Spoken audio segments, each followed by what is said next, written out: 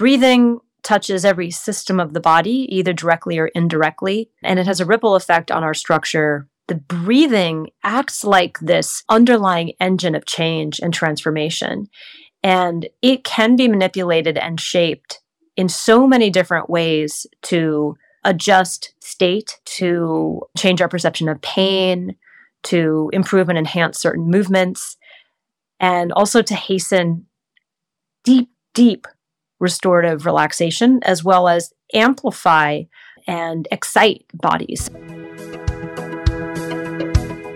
You're listening to the Yoga Teacher Resource Podcast. Knowledge, techniques, and inspiration for your teaching and your practice. I'm your host, Mado Hesselink. If you're a yoga teacher who loves learning, is passionate about spreading the benefits of yoga, and desires more resources to support your teaching, you're in the right place. Let's get started with today's episode. Welcome to this series of episodes with authors of recently published yoga books. Writing a book is a huge undertaking and definitely a labor of love. I have so much respect and appreciation for the authors featured in this series. The topics covered are wide-ranging and diverse, including self-inquiry, resilience, trauma, teaching skills, tantra, parenting, inversions, meditation, and business. If you love books as much as I do, you'll enjoy a peek behind the scenes on why these yoga teachers felt called to write on their specific topic. And I hope you'll feel inspired to choose a few of them to add to your yoga library. This episode is a conversation with Jill Miller. It's a special treat for me because Jill has been an important teacher for me personally in learning to integrate anatomy and knowledge from other body-based modalities into my teaching. Jill's specialty is forging links between the worlds of yoga, massage, athletics, and pain management.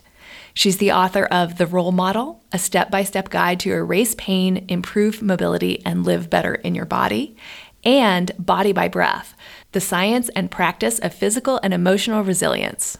Let's begin.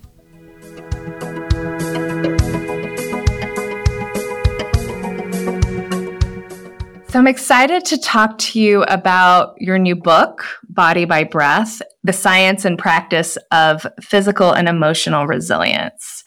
And wow, it's a big topic and a big book. It's behind me right there on the floor. Do you see it? Yes, I do. Oh my goodness, yes. I'd love to start just with a description from you of what was the spark that inspired this specific topic. This is a topic that has been burning its way through my body and psyche ever since I started practice, I think. My first book, The Role Model, was a book that concentrated on my approach to self-myofascial release using these grippy, pliable balls. But when I was approached by my publisher to write a book for their publishing company, Victory Belt, they had actually seen me teach on two topics on my friend Kelly Starrett's show on a platform called Creative Life. And he brought me up to this amazing opportunity in Seattle, and he had me teach on the topic of fascia, and he had me teach on the topic of breath. And after I taught, the publisher wrote me an email and said, "We'd like to publish your book." And I said, "Well, I don't have a book." And they said, "Well, write one and we'll publish it," which is crazy. That doesn't happen, just so you know, those of you who are hoping to get published. And I wanted to write this book, Body by Breath. I wanted to write my approach to core and breathing and my love of the diaphragm and emotional regulation and all the things I've learned to manage my own anxiety and pain. But back in 2011, when this opportunity happened, breath wasn't trending in the general marketplace. It was always trending in the yoga space, as you know. Breath has never not been a critical element to practice. But in the general population, in the training population, breath was not interesting. It was too woo-woo. And I knew that because I had a foot in both places. But I did know that self-myofascial release was a rising trend. And I don't think it's a trend at all. I think it's critical for your health and for your body hygiene. But I could see where things were going in the greater marketplace. So I decided that I would share out my self-myofascial release approach, and I would sit on this other core topic in hopes that someday maybe I would have the opportunity to share out this. And sure enough, after I handed in my manuscript and the book was published, the publishing company asked me if I had another book in mind, and I did. And so I spent 8 years writing this book, although the source material for this book, some of those pieces were written over 20 years ago as manuals for a course I created before I even had the Yoga Tune-Up teacher training. I had a course called the Core Integration Immersion. And so some of that writing, rewritten, very, very much rewritten, is included in some pages of this book. So it's really been a long journey towards publishing and to getting these concepts out in a book form. Among yoga teachers, breath has always been a really important topic. And I'd love to hear your take on what is so different about breath. Why is breath so special and so powerful for us as yoga teachers? Wow. Breath is such a global topic. Breathing touches every system of the body, either directly or indirectly, either through pressure or through gases or through neural aspects, and it has a ripple effect on our structure. The breathing acts like this underlying engine of change and transformation, and it can be manipulated and shaped in so many different ways to adjust state, to change our perception of pain, to improve and enhance certain movements, and also to hasten deep restorative relaxation, as well as amplify and excite bodies. So it's such a nimble and facile tool for manipulations within a classroom. Pranayama, right, the extension of energy, and breath used as this tool for extension of energy, is one of the 8 limbs. So it's always been this critical element in the yoga space, and the yoga space uses it so creatively. And I wanted to be able to share out aspects of that, but I also wanted to bring back evidence-based practices or evidences that are now known more about what breath is doing to our body and maybe how we can adjust certain breathing practices so that we get more out of it, but also so that we don't kind of overdo it. Like maybe we're just breathing too much in the context of our yoga classes. Maybe we need less breath and not more. Sometimes when you attend a yoga class, you do get the impression that you can't get enough breath, that more breath is always better. Mm-hmm. And it sounds like you don't agree or align with that particular perspective. Can you say a little bit more about how would one know if one is over breathing, and what is maybe a more wise or balanced approach? It totally depends on the context of the class and what the class intends to try to do for the students or for the bodies in there. I definitely have encountered different styles of yoga where I would say over-breathing is used as a tool for ecstatic states, for getting kind of high on your own supply type of thing. And there's nothing wrong with that. I think if you know what you're getting into and that you know that you're going to have the potential to have kind of a potentially slightly dissociated experience, it's very, very hard to stay deeply rooted and grounded and kind of logical when you get into some of these transcendent states that I would say overbreathing can create. But I think it's an exciting experience and it's an exciting experiment as long as you can tolerate it. So I think it just really depends on the context of the class and what the class is intending. And then you sort of, over time, knowing what dose your body can handle in terms of the stresses that larger, sustained, or rapid breathing or stylized breathing that might end up creating a significant state change that you can either tolerate or not tolerate. So, and that's going to be a trial and error thing. In terms of, do we really need more breath? I always think that's an interesting question. I can contrast that question to, I believe I mentioned in the book briefly, some of the work that the Buteyko community does. And the Buteyko community, part of their theme is breathe as little as possible, basically to maintain your physiology. And that the tendency for people to overbreathe is because the physiology of their bodies are so challenged with their internal world, right, with their emotional state or the stresses coming from outside, that they are unconsciously overbreathing, breathing at a rate and breathing at a volume that is a mismatch with truly what a balanced physiology would need. I think that's a really interesting concept for some people to consider. Like, am I overusing my body and kind of blowing past my gaseous limits here? For what cause or for what result? In the book, I don't have an exercise that is that style on an extended period of time. I do have one exercise called the quaff breath that I love.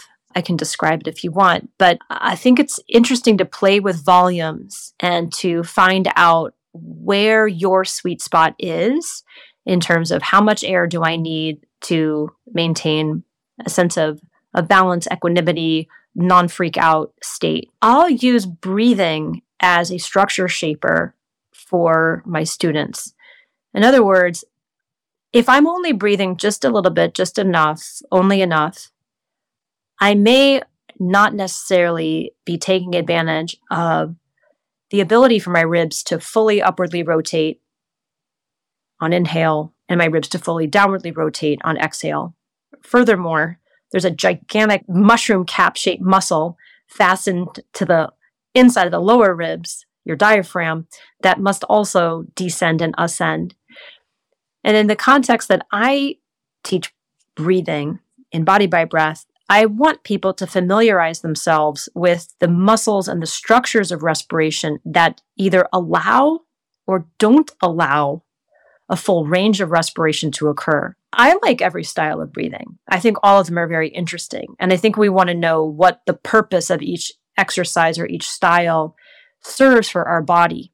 And if all I do is practice super thin, very low volume breathing, I'm not then exercising, giving exercise to the parts of my breathing apparatus that a full breath, when needed, needs. So I think it's really important to be inclusive of all of the tissues that are a part and parcel of respiration, wherever they may live. And most of them live in your trunk, in your axis, but their ripple effect is felt body-wide.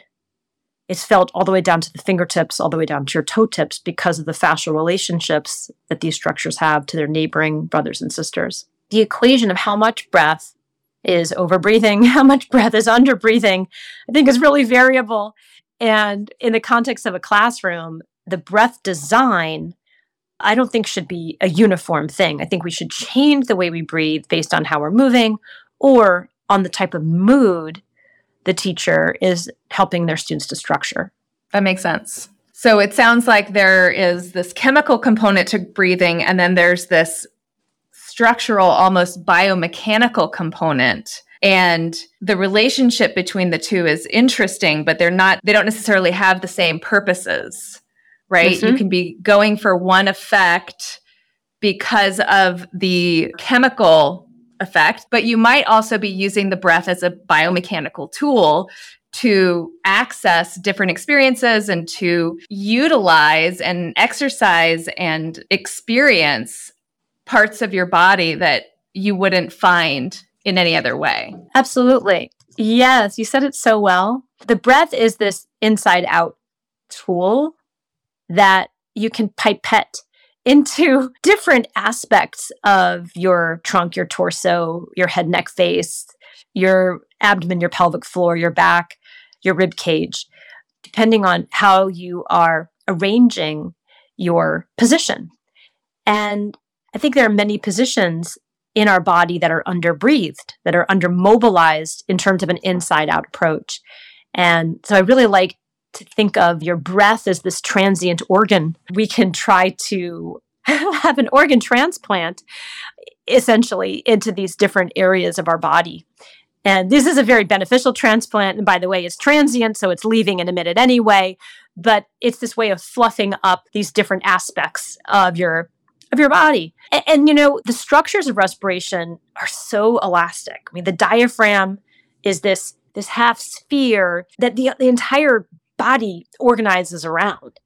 And it must be able to move in every position. But if you don't put your body into lots of unique and interesting positions, you won't be able to breathe there, and you will have stiffness in the neighbors of the diaphragm.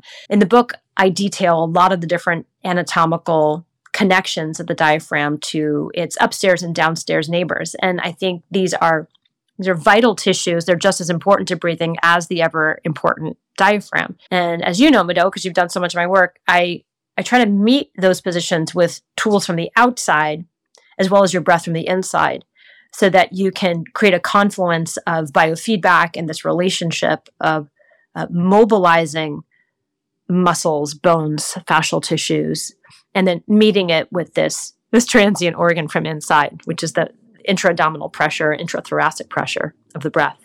So you talked about how one of the things that makes the breath so interesting and useful as yoga practitioners and yoga teachers is how many different systems of the body that the breath affects. What are some of the systems that we might not think of right away that are definitely affected by breathing and that we can befriend or influence by working with the breath? Let me tell you about one of the more surprising aspects of respiration that, as I got into writing, because I love to talk about structure, and I'll stay in the body all day.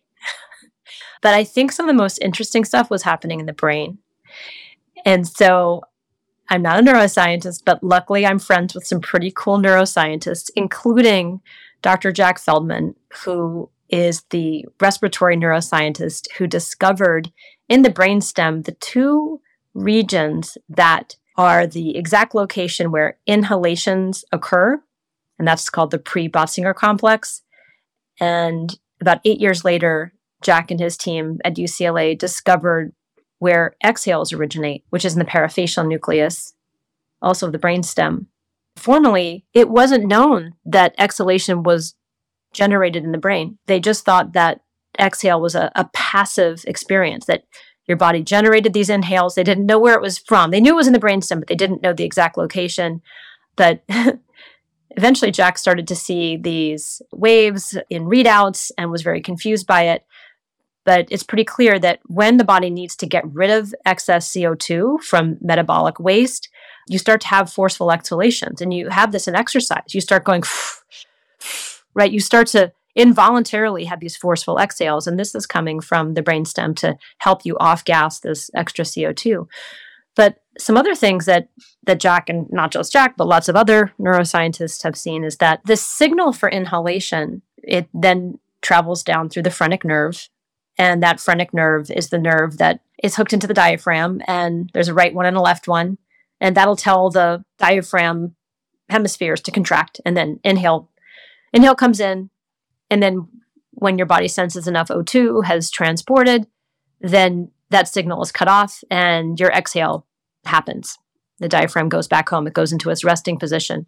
So there's the signal that's talking to the phrenic nerve. But what Jack found out is that this signal coming from the Botzinger complex is actually creating a neural oscillation that travels up into all areas of the brain. And you can read these respiratory oscillations in almost every brain region. And so there is an effect of, you understand, like your brain is breathing because of brain waves coming from the pre-Botzinger complex. And then your body is breathing because of these contractions of the diaphragm and the intercostals. And that these brain waves that are being generated all the time are this background noise that is a stabilizer, or we could say a destabilizer for these other brain centers. And that's one of the reasons why when we do deliberate breathing and we change the way we're normally breathing and we change it into some other type of breath pattern, we start to feel very, very different. Our mood changes, our affect changes, our ability to actually think clearly changes. So there are these incredible adjustments to the entirety of your brain and thus how we feel and perceive. So that to me was so foundationally incredible.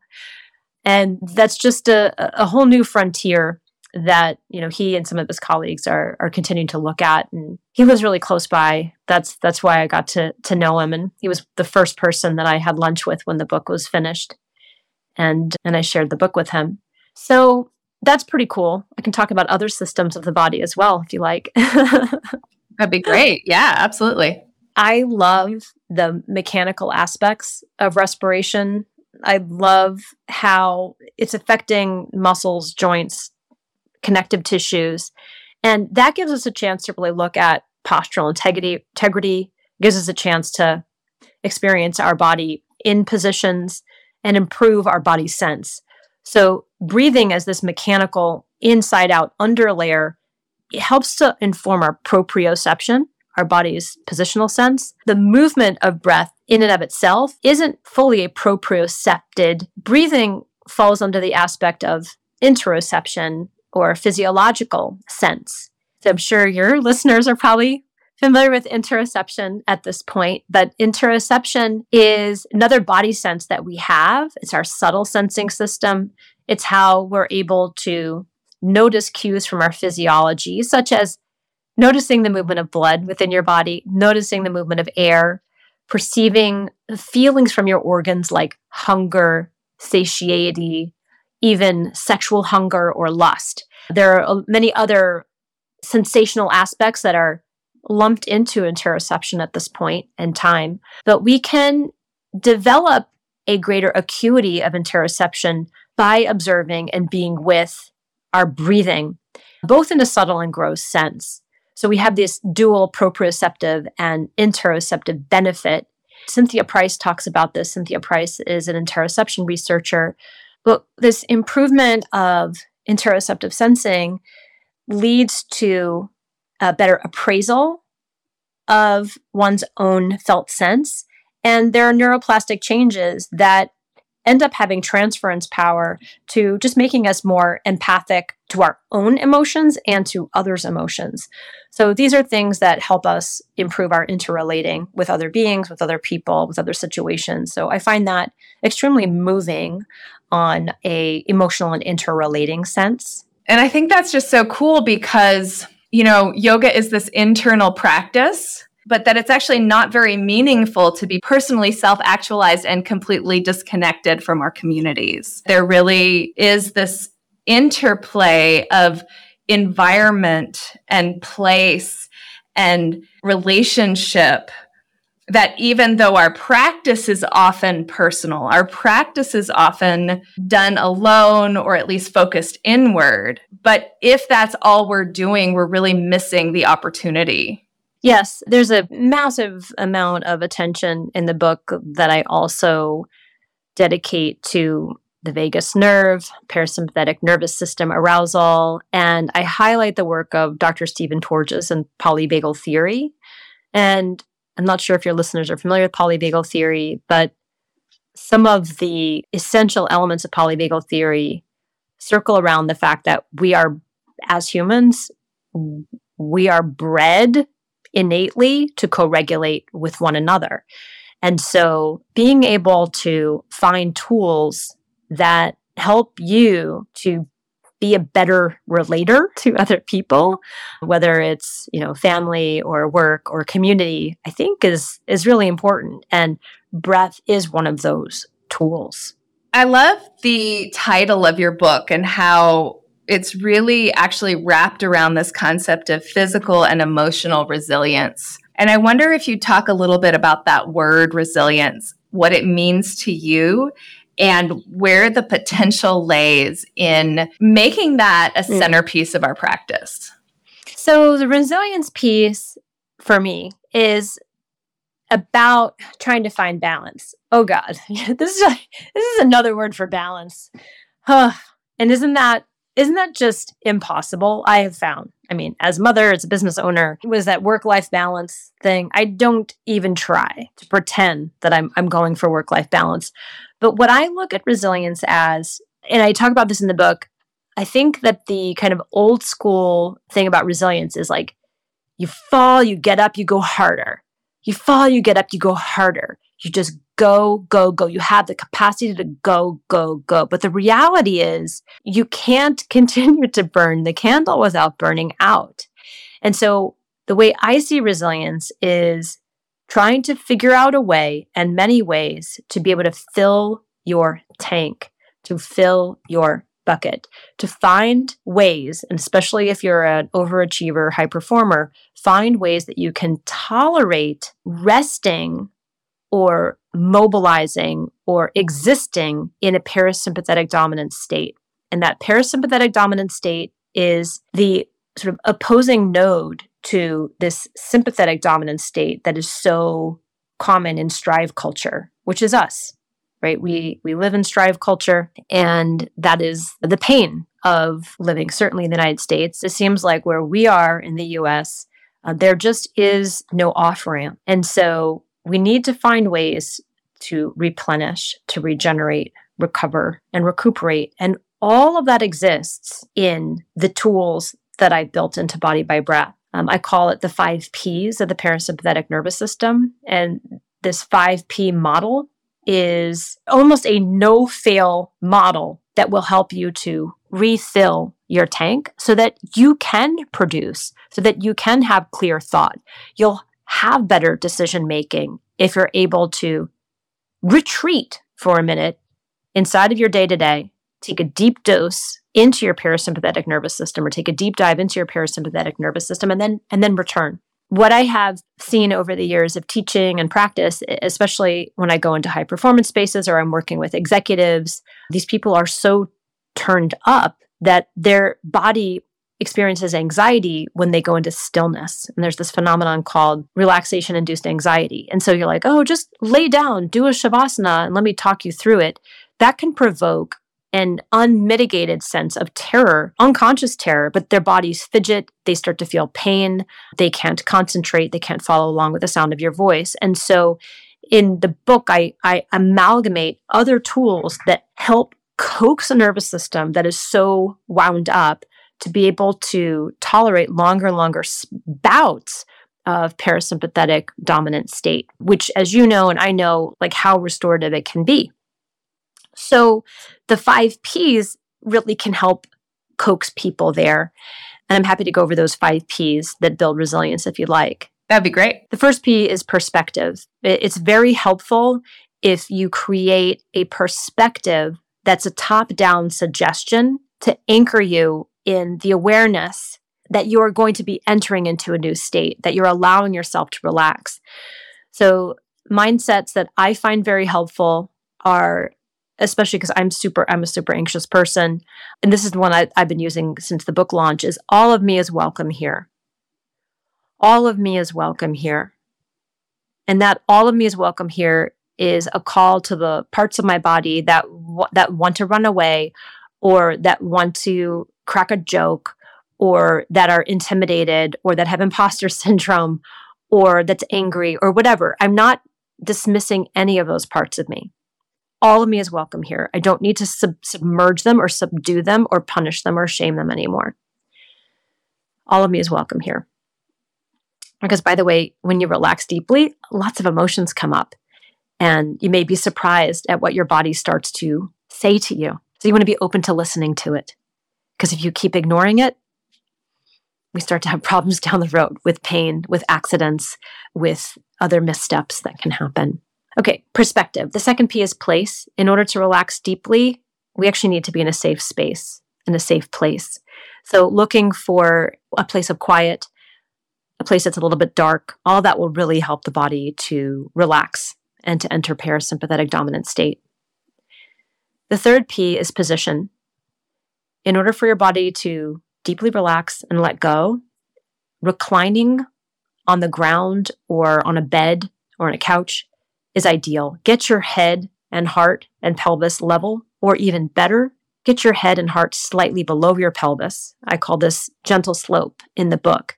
And that gentle slope, that reclined position, induces something called the baroreceptor reflex, which I'm not going to explain in total, but ultimately having your head lower than your heart, lower than your pelvis, slows down your heart rate and slows down your breath pace. And this is a feedback loop via the vagus nerve.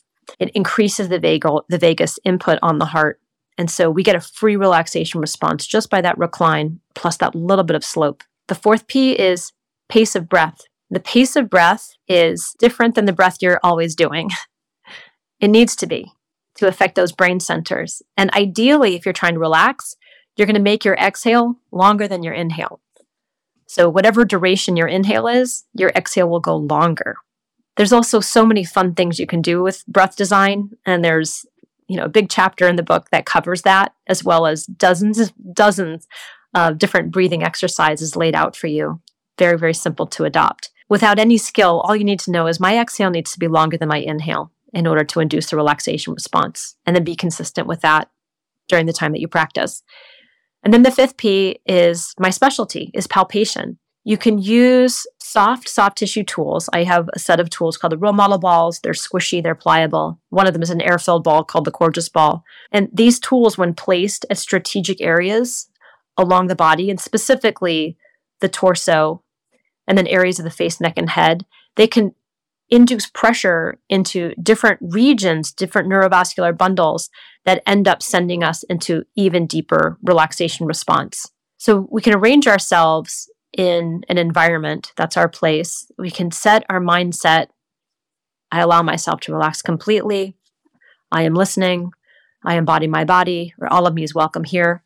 There's dozens of these mindsets scattered throughout the book to inspire people to have this top-down support while their body goes into these relaxation responses that are really interesting. So that's a recipe for resilience. Meeting your body's needs, not by pushing faster, harder, longer, stronger, but by reducing sympathetic inputs and allowing parasympathetic dominant state to occur. I love that. Are there any other aspects of the systems of the body that breath impacts that we haven't talked about today that would be remiss not to touch on? Yeah, I think I would love to just highlight the respiratory diaphragm and how magical it is, because it really is this centerpiece of the body. And, it does do all the heavy lifting of breathing, no doubt. You're doing about 22,000 diaphragm contractions a day in order to stay alive. The muscle fibers of the diaphragm are so special. It's a skeletal muscle, just like your biceps, just like your quads, but it's this specialized skeletal muscle that contracts all night while you're asleep. It contracts the whole time that you're passed out drunk. It is absolutely an incredibly unique muscle. It's so enduring. I mean, can you imagine if you did 10,000 biceps contractions in your sleep, how your biceps would feel in the morning, right? So I just love it. And I think there's that aspect of it. The diaphragm is a partition between your guts, your digestive organs, and then the organs of the lungs and the heart. It bisects the body like a magician's blade, and it separates forces from above and below. I mean, if you didn't have the diaphragm, your small intestine would be out your nose. That would be no good, right? So it's so incredibly strong. It keeps these organs from floating up and out and into the beyond. But it's also a plunger. It's this descent and ascent. It's massaging upon the viscera. It's aiding digestion. Its descent and ascent is carrying the heart along with it. The heart, the sac surrounding the heart, the pericardium, is stitched to the top of the diaphragm, within the diaphragm, the central tendon of the diaphragm. So we have this heart trampoline inside of our body. I don't think people are necessarily thinking about, when they're thinking about cardiovascular fitness, this is cardiopulmonary fitness. But I think most people also don't realize the diaphragm is implicated in our ability to vomit. It's implicated in our ability to void. And its most powerful contraction, it is a chief muscle of childbirth. All the props are given to the uterus, but the diaphragm never contracts harder in your entire life than when you are bearing a child. And so let's hear it for the diaphragm. I do have an entire chapter on the diaphragm in the book, Embodied by Breath, but it plays a role in every single chapter. And my single favorite paragraph in the whole book is the first paragraph of the diaphragm chapter. Chapter 2, page 43. Although poets may wax on about the heart as the premier muscle of the body, this chapter is devoted to the centerpiece and masterpiece of breathing, the respiratory diaphragm. What Shakespeare's romantics may not have known is that these two muscles are in lockstep inside your body. Thankfully, Both are inexhaustible to keep you vital. There's no popularity contest between the heart and the diaphragm because they need each other as neighbors within your torso. The heart has had countless odes, songs, and billboards dedicated to it, whereas the diaphragm, sitting beneath the heart anatomically, has been treated like a doormat by culture for too long. The diaphragm shall no longer demur. I want to alter its destiny by shining a light upon its magnificence. So because this is not a visual platform, I just want to describe the book just a little bit, which is enormous. It's beautiful. It's filled with illustrations. And there's this balance between sort of the heart-centered piece that was evident in the paragraph that you read, but there's also a ton of anatomy and then maybe even more techniques and practices. There's so many techniques and practices in there as well. So I think it's a really wonderful book for any yoga teacher who is interested in the breath, interested in resilience, interested in the body, and interested in ways to practice and talk about the practice that are really thoughtful and based on an understanding of how the human body works. Thank you. Yes, it's two parts. Part one is the science. It's the why, how, why bother. Part two are techniques that center around breathe, roll, move, and non-sleep deep rest or yoga nidra. And then there's two appendices, one that covers scar tissue and the other that covers diastasis recti, both of which are related to this fascia breath interrelationship. And there's also QR codes scattered throughout part one of the book because I understand that many yoga teachers, because they're such body conscious and embodied beings, that word reading sometimes can be very tiresome. And I like my multimodal learning myself. And so there are these off-ramps that you can QR code and go to a video on YouTube that re-explains some of the concepts that I'm talking about on the page in a more simple or integrated or interactive way. So you can interact with the book in a few different ways. Also, you can just skip all the science and go right to the practices. But what happens is you start to do the exercises and you wonder why this is happening to me. Why do I feel like this? Or why is my pain suddenly gone in my knee, but all we did was this low back thing? When you start to feel different, you'll be curious. And the front part of the book has all those explanations. Perfect. And is there a specific platform that you prefer for people to go to purchase it? Amazon. Amazon's the best? Yeah, I mean, you can get it anywhere, but Amazon is, for better or for worse, they're the fastest to deliver. I mean, the price of the book goes up and down like the stock market right now. I mean, the book is the lowest I've ever seen it. It's actually lower than its pre-sale price. It was like insane. It's $39.40 compared to where it usually hovers right around $49 or $50. The cover price is $69.95. It was never my intention to create a hardback book, but there's 480 pages in this book, and that was the only binding that would safely organize the material. But the other thing is, if the book cost is prohibitive to you, you can go to your local library, and if they don't have the book, you can ask your library to purchase. And I know a lot of people have done it this way, and I think that's a great way to also disseminate knowledge. Libraries exist for a reason, and so you can get the book. Everybody can get the book, through a public library. And again, if they don't have it, you just ask them to order it, and eventually they'll get it. And for other ways to work with you, where should listeners go? TuneUpFitness.com. There are so many different ways to work with me. I have an online classroom every week called the Move, Breathe, Roll Classroom. That's an ongoing classroom with hundreds of classes, some of which are exclusive Body by Breath material. And then Body by Breath will be delivered again online. I just taught it in person, but our next one will be online, and that'll be in the new year. You can find out all of that by going to my website. There's hundreds of Yoga Tune-Up and role model teachers all over the world. You can find them on my website too by putting in your zip code and looking for a teacher. Wonderful. Thank you so much, Jill. Thank you for all of your passion and dedication to this project of embodiment and helping educate others to embark on their own project. It's a beautiful thing. Thank you.